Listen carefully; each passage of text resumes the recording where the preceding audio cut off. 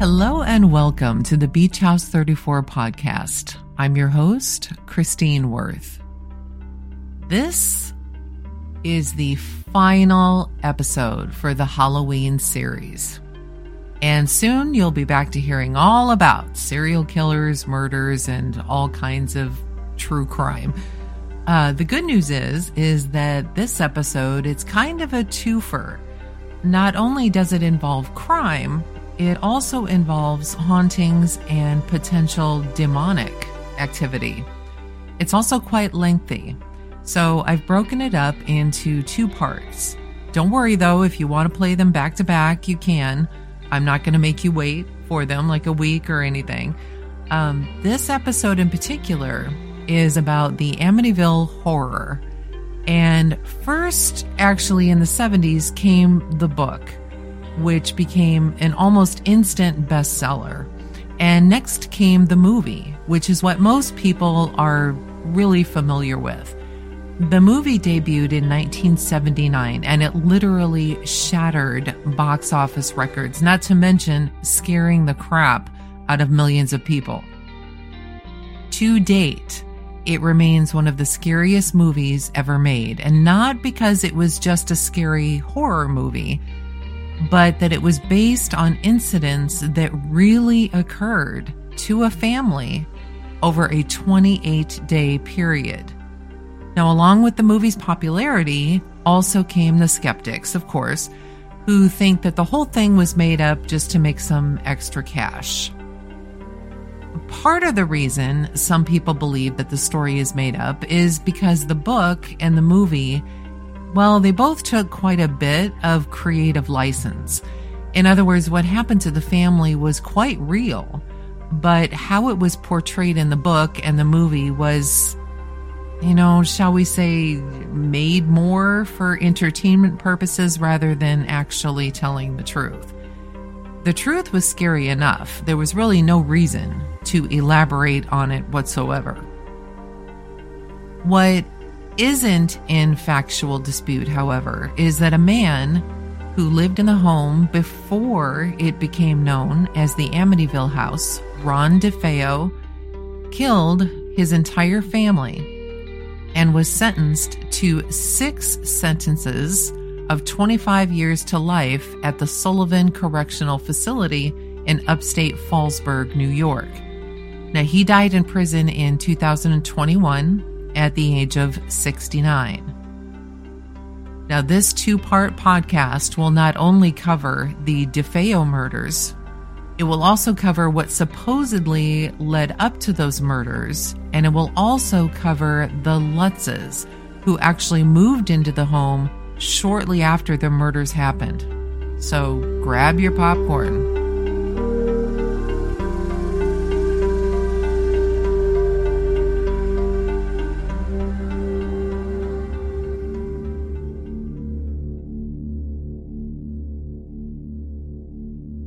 On Wednesday, November 13th, 1974, at around 3:15 a.m., Ron DeFeo Jr., 23, the oldest son of George and Louise DeFeo, and the oldest brother of 4 siblings, took a .35 caliber lever-action Marlin rifle and murdered his entire family while they were sleeping. The DeFeos lived at 112 Ocean Avenue in Amityville, Long Island, New York.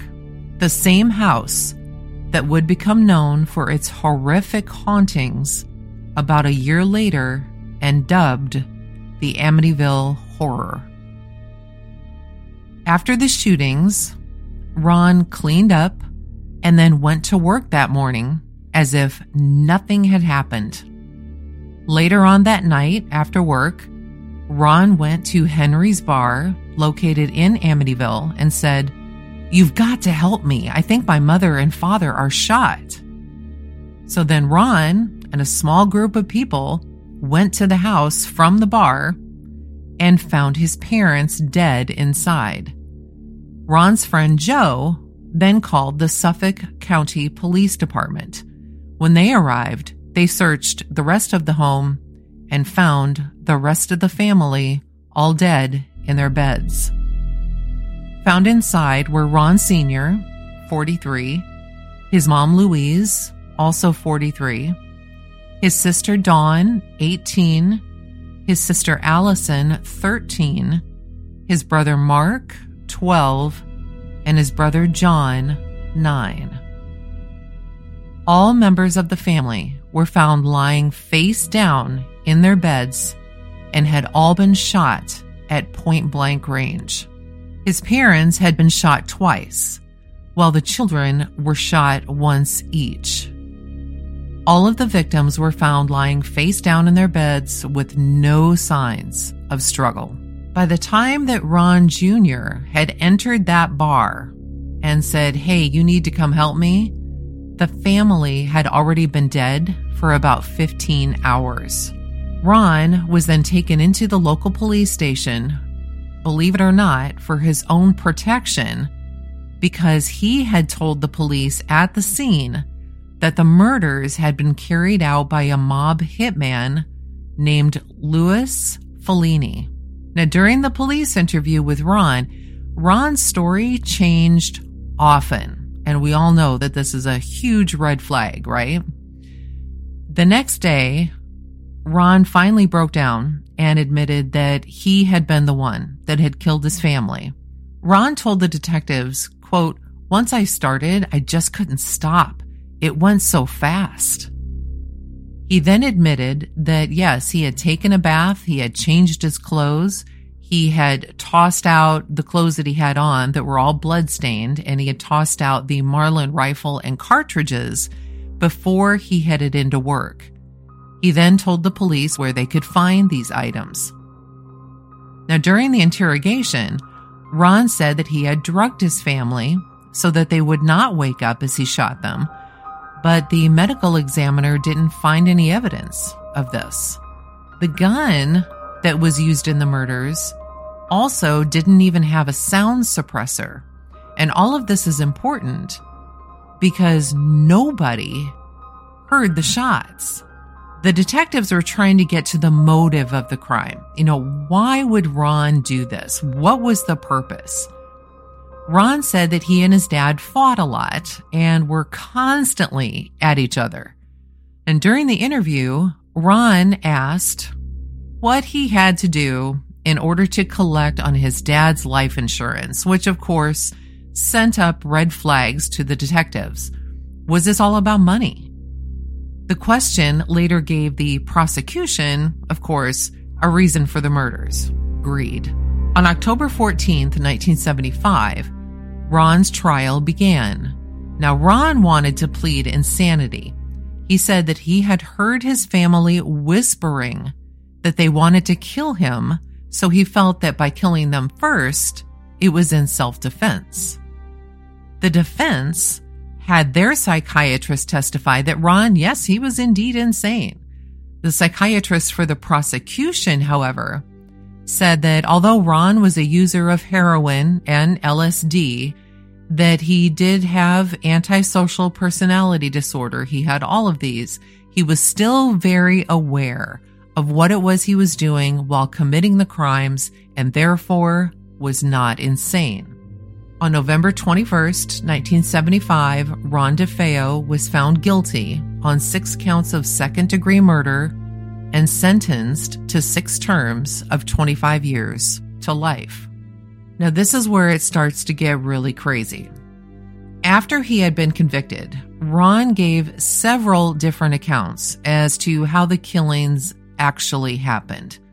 As a matter of fact, in 1986, he did an interview with Newsday and said that it was his sister Dawn who had killed their dad, and his mom, who was so upset at this, then turned around and shot Dawn, and then she shot her 3 kids. He then said that his mom finished by shooting herself. When Ron showed up to the house, he was so angry at what he had found that he then fired a second bullet into his mom. He further said that the whole reason that he went to prison rather than tell the truth about what happened was because he was afraid for his own life if he said that it was his mom who had done the shootings. He was afraid of his grandfather, Michael Briganti, and his father's uncle, Peter DeFeo, who police did say was a captain in the Vito Genovese crime family. Ron said that his grandfather Michael treated his mom, his daughter, like a goddess, and if Ron said that she had killed anyone, his own life would have been in danger. But the reason he's talking now is that Ron believes that both Michael and Pete are dead, so, quote, I ain't got nothing to worry about no more. It was later discovered that at the time he did this interview, Peter DeFeo was still very much alive. Louise's dad, so Ron's grandfather Michael, not only did he pay the mortgage on the house in Amityville, he employed both Ron Sr. and Ron Jr. at his Buick dealership in Brooklyn. Michael gave Louise whatever she wanted. If she wanted a bottle of perfume, he sent her a case. If she needed a washer and dryer, he sent her 2 sets. Ron once said, "How can my father be a man when her father's always there?"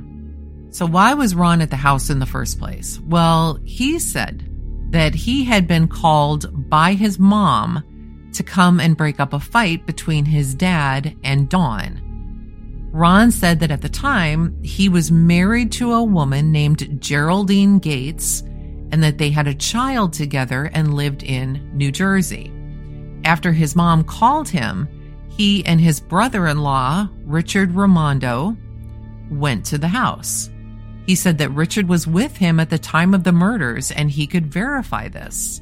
Now, there had been rumors and mentions of the occult where the murders were concerned, but Ron defiantly said that it had nothing at all to do with that the murders were a, quote, bloody climax to a long series of arguments between his father and his sister Dawn that were typical of the family. He said his dad was a violent man who beat his wife, and the whole reason the fight began between Dawn and their dad in the first place was because Dawn wanted to move to Florida to be with her boyfriend and their dad wouldn't let her go. He said his mother and sister did the killings. Quote, "My mother shot herself. That is a fact. There is another gun involved. That is a fact." To make the case even crazier than it is, in 1990, Ron filed a 440 motion. Now, this is a motion to ask the court to vacate his conviction. And the reason Ron wanted it vacated was that he said that there was an unknown assailant who had fled the house before Ron could get a good look at them. This unknown assailant first killed his parents. Then Dawn killed the kids. Ron said it was an accident that Dawn was shot because when Ron got there, they were fighting over the rifle and Dawn ended up getting shot. He still states that he's married to Geraldine and that Richard Raimondo, her brother, was with Ron at the time of the murders. Now, although an affidavit from his brother-in-law was submitted to the court, no one could ever locate this guy to get him to testify. Later on, evidence was submitted to the court saying that Richard didn't even exist and that Ron's quote-unquote wife was married to someone else at the time and actually lived in upstate New York. In 1992, this woman, Geraldine, gave a statement under oath where she admitted that Raimondo was not real and that she actually didn't marry Ron until 1989, hoping he would be released from prison under the 440 motion. The motion, to your surprise, I'm sure, was denied. The craziness, however, continues. In 2000, Ron met with the author of The Night the DeFeos Died by Rick Osuna. Now, this book was published in 2002. The author said that he and Ron talked for about 6 hours about what happened. Ron later wrote a letter to a radio show host and denied that he gave Rick any information that could be used in the book, saying that he, Ron, had immediately left the interview and didn't speak to Rick about anything important. The author, however, said that Ron claimed both he and his sister Dawn, along with 2 friends, were the ones who helped murder his family. Now, Ron truly believed his mom and dad were plotting to kill him. He said he and Dawn planned to kill their parents, and then Dawn killed the rest of the kids to make sure they weren't witnesses. When Ron found out that she had shot the kids, he became enraged and then knocked her unconscious on her bed and then shot her in the head. Now, in Rick's book, many claims were made by Ron's ex-wife, Geraldine. In 1986, she also gave an interview to Newsday and said that she had married Ron in 1974. In the book, however, she says that they married in 1970. Their divorce decree, however, says that they met in 1985, married in 1989, and then divorced in 1993. So the bottom line is here we have this oldest child of the DeFeo family who has killed everybody in the house, including some very young children. And he agrees to go to jail because he's afraid of some relatives, because he too does not want to be killed. Or it was a mafia hitman, or this, or that, or it was this, whatever the case is. His story changes so often. But as we'll see, there might be some rhyme and reason to this. Now, Rick Osuna's book, it was later turned into a docudrama, and the docudrama is called Shattered Hopes, The True Story of the Amityville Murders, which was released in December of 2011. You can actually view the entire documentary on YouTube. What's kind of crazy about this is that later, of course, all this stuff is going on with Ron Jr. It was later discovered that Ron Sr. had actually been very concerned for his family. About 6 months before the murders took place, Ron Sr. traveled to Montreal, Canada, to St. Joseph's Shrine and brought back not only statues that represented the Holy Family, but also a priest. The priest came to do masses within the house. Now, no one really knows why Ron Sr. did this or what had finally been the tipping point to travel out of the country to get a priest. But as the priest was saying mass within the house, candles blew out, doors opened and closed, and there were constant footsteps. During this process, Ron Jr. left the house. Now, the statues that Ron Sr. had brought back, he had these placed in front of the house, and he had built like pedestals for them because he said he, quote, had a devil on his back. Later on, and we'll get to this, but when the house was under investigation, Ed and Lorraine Warren, well known in the parapsychology field with hundreds of haunting investigations under their belt, they would later say that Ron was probably under oppression, demonic oppression at the time. He was on drugs, he was into the black arts, and he eventually murdered his whole family. The, quote, devil that Ron Sr. was referring to was likely his own son. Now, neighbors thought that these statues were a little strange because they have never known the DeFeos to be overtly religious. And strangely, when the neighbors were questioned about what they heard the night of the murders, no one heard a thing. Now remember, there were 6 people shot in that house, but mom and dad each received 2 shots. So that's a total of 8 shots from a pump action rifle.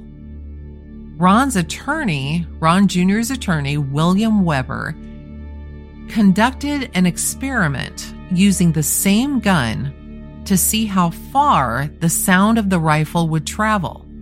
And when they did this experiment, the sound could be heard 4 to 5 blocks away from the house. But on the night of the murders, no one heard a thing. Now, one neighbor eventually did say that they heard something, but what they heard was the DeFeo's dog barking around 3:15 or 3:30 in the morning.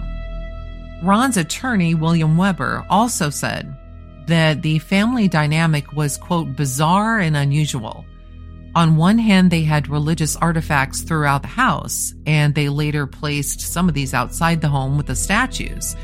But when Mr. DeFeo was there, Sr., there was constant fighting, bickering, yelling, screaming, activities that go way beyond the fighting that normal families may have. Ron Sr., his temper would go off for no apparent reason, and Ron Jr. was often the focus of these rages, including severe beatings by his father. Now, even Ron's friends, Ron Jr.'s friends, didn't want to come to the house because they were scared of his dad. Ron's friends even testified that Ron Sr. even beat his wife in front of them. Now, eventually in prison, Ron again begins to tell a different version of the story and says that the devil made him do it. Now, by this time, he's already told various stories about what happened, so people, as you might imagine, were skeptical at best. However, what's interesting is during Ron Jr.'s trial, it is said that a priest was in attendance and that he was watching Ron's, quote, performance. The priest thought that the performance was due to a demonic force. Ron's attorney asked him to talk about the night of the killings. So Ron's on the stand and his attorney is questioning him. Ron said that he had taken some drugs and he had fallen asleep in front of the television. When he woke up, he was in the room alone and he heard other members of his family whispering, conspiring to kill him. He then said a hooded, black-handed demon handed him the rifle, and Ron then went ahead and shot everyone. Now, years later, a story came out that by a journalist named Rick Moran, who said he was contacted by a DEA agent who told him that at the time of the murders, the same exact day and time of the murders, he had the DeFeo home under surveillance and that he had seen Dawn leave the house. Now, my question is, why didn't he contact someone? Surely if he was there, he would have heard the rifle shots or at least seen the flash that resulted from the shots, right? Unless, of course, like everyone else, even though he was right there in front of the home, he was surveilling the home, he never heard or saw a thing. In his eyes, all he saw was someone leaving the house. But just like everyone else, he never heard any shots. The journalist went on to speculate that Dawn and Ron had conspired to kill their parents together. And then when Dawn realized that Ron wasn't in any shape because he'd been doing drugs to carry out the killings, Dawn did it all by herself. Then she had killed everyone, and Ron, in his despair over what she did, then turned around and killed Dawn. The fact remains, though, is that no one ever heard the shots, and no one in the house, even all these family members are sleeping on different floors. No one in the house ever attempted to hide or run away. It was as if they didn't hear the shots either. It would later be mentioned by Lorraine Warren, who investigated the house after the new owners, the Lutzes, had fled, that she truly believed, as mentioned, that Ron Jr. was possessed when he killed his family. And as mentioned before, Ron DeFeo did die in prison in 2021 at the age of 69. On December 18th of 1975, 13 months after the murders of the DeFeo family, George and Kathy Lutz purchased the home at 112 Ocean Avenue, mainly because, first of all, they'd already looked at like 50 other houses, and second of all, it was incredibly well priced. 28 days later, they would abandon this house along with all of their belongings, never to return. George Lutz was president and treasurer of a family land surveying firm. Additionally, he was an ex-Marine and a member of a motorcycle group. He even owned 2 custom motorcycles. Months earlier, on July 4th of 1975, he had married Kathy, who had 3 children of her own, and they had been looking for a house to call their own for some time. And after looking at dozens of homes, as I mentioned, dozens of homes, the real estate agent showed them the house at 112 Ocean Avenue. Built in 1928, it was a beautiful old house, and they were immediately drawn to it. Now, once the agent realized that they wanted to put a down payment or a deposit on the home, he then told them that the house had actually been the scene of a mass murder of the entire family. And while this did surprise the Lutzes, they talked about it and eventually told the agent that it didn't bother them, and they purchased the home. What you might not know is that they purchased the house fully furnished. All of the furniture that used to be the DeFeos was still in the home, including the bed frames where the family was shot to death. Not the mattresses, of course, but the bed frames. Now, when a friend of theirs heard the story of the house, he insisted that George have it blessed by a Catholic priest. And George, who was not Catholic, but a former Methodist, actually brought in the only priest that he knew, one from the Rockville Center Diocese. Now, Father Ralph, they call him Father Ray, he came in and he did the blessing on the home.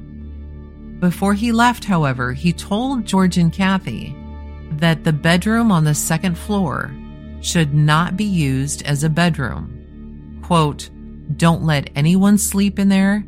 Keep the door closed. Spend as little time as possible in there." The priest left them with a bottle of holy water to keep on hand. Now, this room that the priest was referring to happened to be the room where young Mark DeFeo and John DeFeo were murdered. Now, this priest, he actually remained pretty quiet about his experiences in that room, except for one time. He only talked about it one time in a 1979 episode of a show called In Search Of. He says, and I quote, "I was blessing the sewing room. It was cold, really cold in there. He thought it was strange because, yes, it was cold outside, but inside the house, it didn't account for that kind of coldness. While he was in that room, he heard a guttural voice that he thought sounded demonic, and it said, 'Get out.'" After the events occurred in the house, George believed fully that just by having the house blessed actually made what happened much, much worse, and we'll get to that. But they did listen to the priest, and what they did is they turned the second floor bedroom into a sewing room. What they also didn't know was that after blessing the house, and this was also mentioned in the In Search Of episode, was that Father Ray had developed blisters on his hands, and his doctor had no idea where they had come from. He chalked it up to anxiety. But, the Father Ray is like, "Hey, I've had anxiety, this doesn't happen." No idea where these blisters came from, but he had an idea. He never did tell George and Kathy about this, though. It didn't take long, however, for George and Kathy to feel strange things within the house. George called them, quote, "unseen forces," and they ignored it until it started to become kind of a pattern. Strange compulsions started with George. Shortly after they even walked in the house, He felt the need to build fires in the fireplace constantly, using all of the moving boxes as a source. Whatever he tried, he could not get warm unless he was right next to the fireplace. When they later had visitors over, he felt the need constantly to take them outside to show them the boathouse, no matter what the weather was like. The dog wouldn't even enter certain rooms. Just days after moving in, all of a sudden George started to wake up nearly every night at 3:15 a.m. And this is the same hour that the murders of the DeFeos occurred. He would often hear strange noises, and then he would go around the house checking on the kids and double checking the doors. He'd then look out at the boathouse, and the boathouse door would be open. He'd walk outside to close it and come back inside. And this happened on multiple occasions. Kathy began to have nightmares about the murders. These nightmares that she had were so detailed, in fact, that she could tell who was murdered in what order, and even where the bullets entered and exited the bodies. Now, George and Kathy, they never really wanted to leave this house, for any reason, even though all of this stuff was going on. Even if they had to go to the grocery store, they really found it difficult to leave. They found they were having arguments at the drop of a hat. They had never before raised a hand to the children, but a few days before Christmas, for 4 hours, they were after the kids for some reason, some small reason, yelling and swearing at the kids. George even remembers yelling orders out like he was a, quote, drill instructor. They even hit the boys with a wooden spoon on their backside so hard it left welts. Even visitors who came to the house had a hard time keeping their cool. One night, the in-laws were visiting, and they sat there glaring at each other, something they had never done before. Kathy's aunt, who is an ex-nun, by the way, visited, and when she was taken around the house, she absolutely refused to even enter certain rooms. George and Kathy would hear strange noises throughout the house, but remember, this was a new house for them.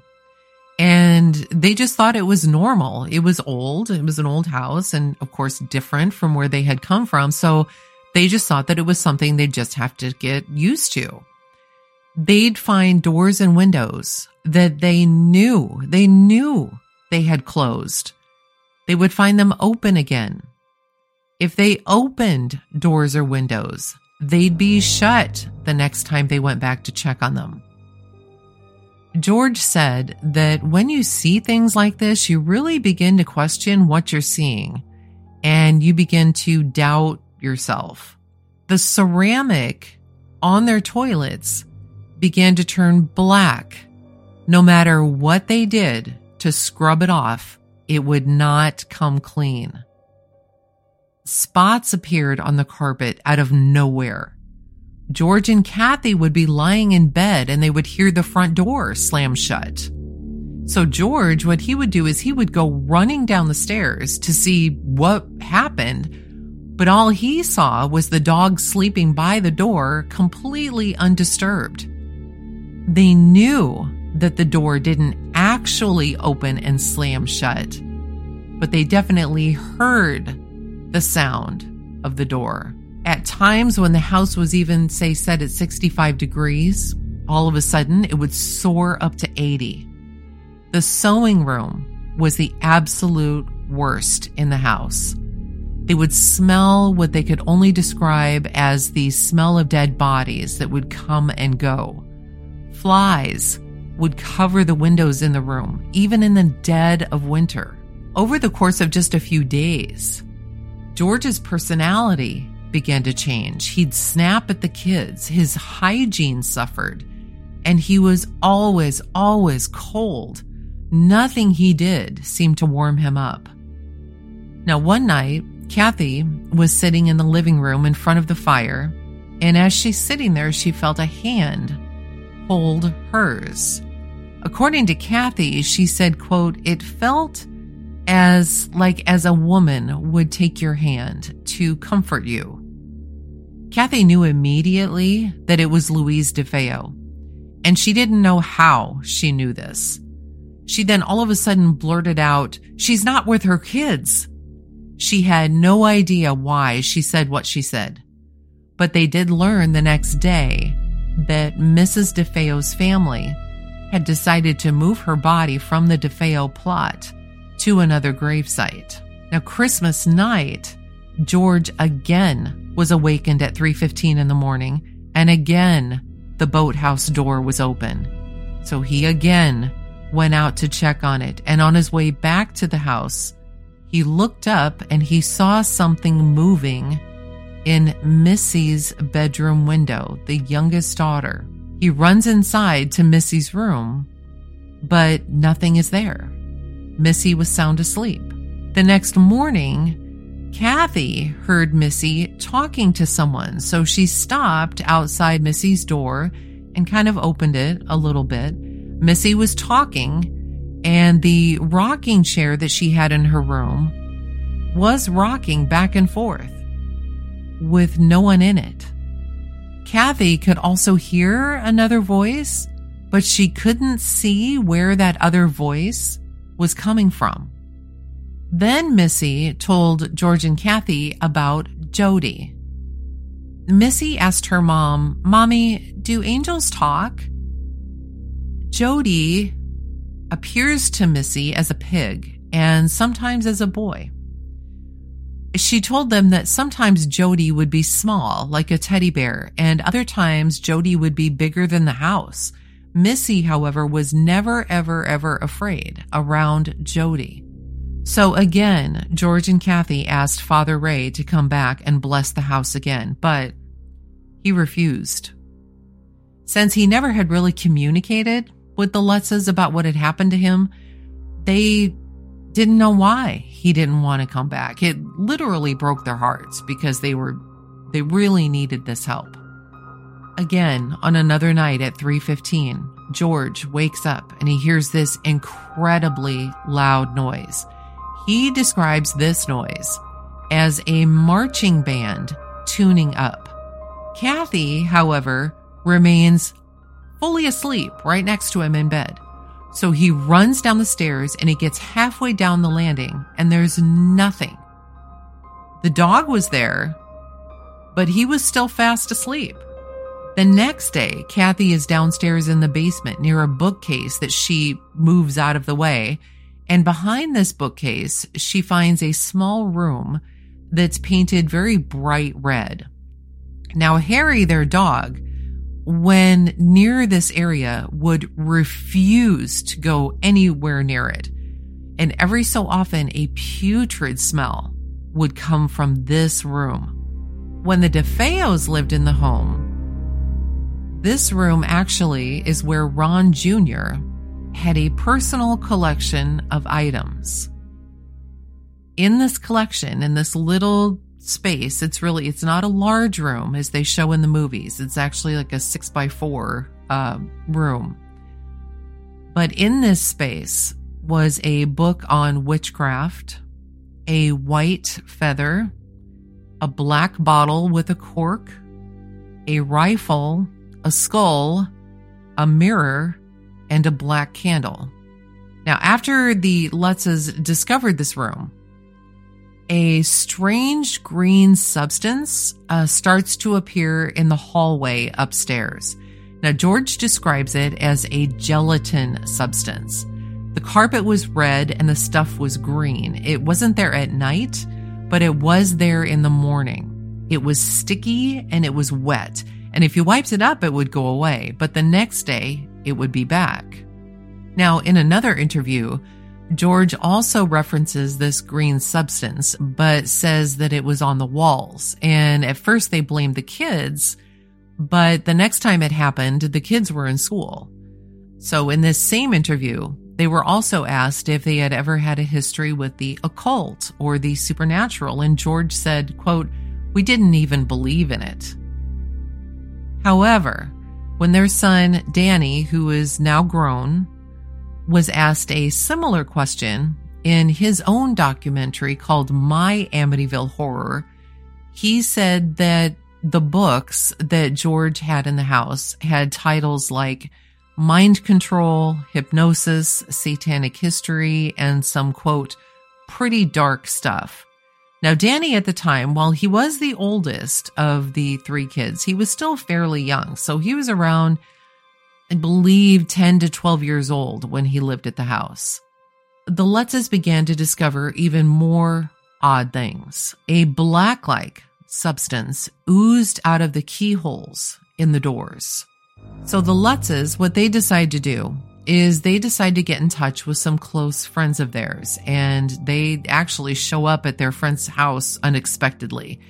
They really had to talk to them. So they sat down and they told their friends what was happening in the house, and the friends, they didn't know what to think, but it was such an unbelievable story that their friends thought it was a joke. That night, after they went home, George began to have thoughts that weren't like him. They were violent thoughts, quote, thoughts that are just not part of your own makeup as you know yourself to be, unquote. So on January 6th, which is Epiphany, or as Kathy referred to it, Little Christmas, they took down all of the holiday decorations. And according to Kathy, quote, after that, it was havoc. The night of the 6th, there was another set of arguments with the kids. And later on in the evening, the noises in the house grew louder. And over the following nights, the noises just seemed to increase in volume. Doors and windows began to just open and shut on their own. Once sunrise came, as usual, all this activity stopped. George again called Father Ray and told him what had happened. Father Ray then said that he would contact the local priest who then told George that, hey, he's going to talk to the bishop. So while George is waiting to hear from all of these people, he happens to mention what's happening at the house to a woman at his office who said that she has psychic abilities. She asked George if it was okay if she and a friend stopped over later, and George agreed. So when they showed up, according to George, there was a movement in the house, quote, like an elephant rolling over in his sleep. The sewing room, however, was so quiet, it was almost deafening. Now, one of the people who had stopped over that night, after walking around the house, said that it was haunted by the earthbound spirits of those who had died in their sleep, and they just didn't know that they were dead. And George felt as if this was the first intelligent explanation of what was going on that anyone had given him so far. The man further said that in order to get rid of these spirits, he had to go into each room, open a window, and then say a prayer in each corner of that room and tell the spirits to leave. So as soon as this pair left, George and Kathy went about the task of opening the windows and saying prayers in each corner of the room. They did this from the top of the house to the basement. Now, during this blessing, they heard voices, a chorus of voices, saying, "Will you stop?" After shutting all the windows in the house, they sat down on their couch in the living room when Kathy suddenly became terrified. She said, "I just saw some eyes in the window. They were red, beady eyes. The window she was looking out of was more than 6 feet above ground level."